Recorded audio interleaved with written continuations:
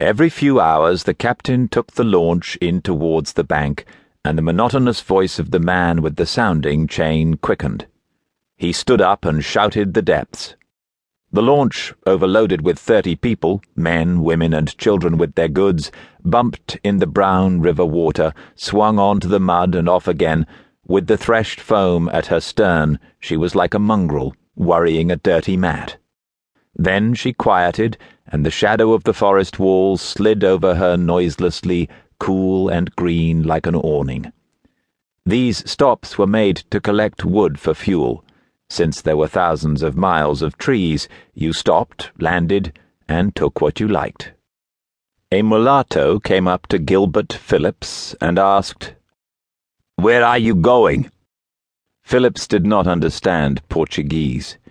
He turned to his companion, the only other Englishman on the launch.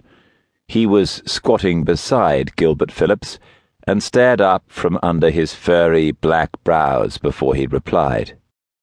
The mulatto gazed over their bodies very slowly. His eyes were like a pair of warm, lazy, curious flies, impersonally moving over the two Englishmen. "Rubber?" inquired the mulatto. "Coffee? Cotton?" The accent in these parts was different from the accent in his country on the timber station 1,000 miles to the south, Johnson said. At first he had difficulty. The speech was thick and crumbling. "No," he said, "not rubber, nor coffee, going very far up the river." The mulatto considered them. The curiosity of his eyes made their white alien skin itch. "Evangelicals?" he suggested. Johnson laughed aloud at this, then stopped short because he saw by Phillips's astonishment that this was his first laugh for several days. "He thinks we're missionaries," Harry Johnson said.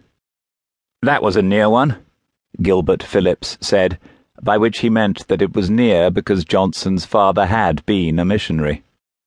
The puzzled mulatto smiled.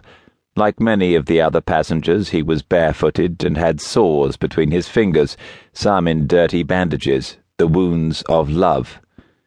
He was a frank man with long, loose arms and big hands, dressed like the rest in a greasy cotton suit. Very far up the river, he delicately suggested, there was gold. So then Johnson recited to him the formula they had fallen into for all questioners. They were going very far up the river, not this river, but another one, beyond the falls, to shoot tigers. It was useless to tell people they were going on a party of exploration. This would sound incomprehensible, become mysterious, and therefore suspicious. The two Englishmen wanted to be left alone.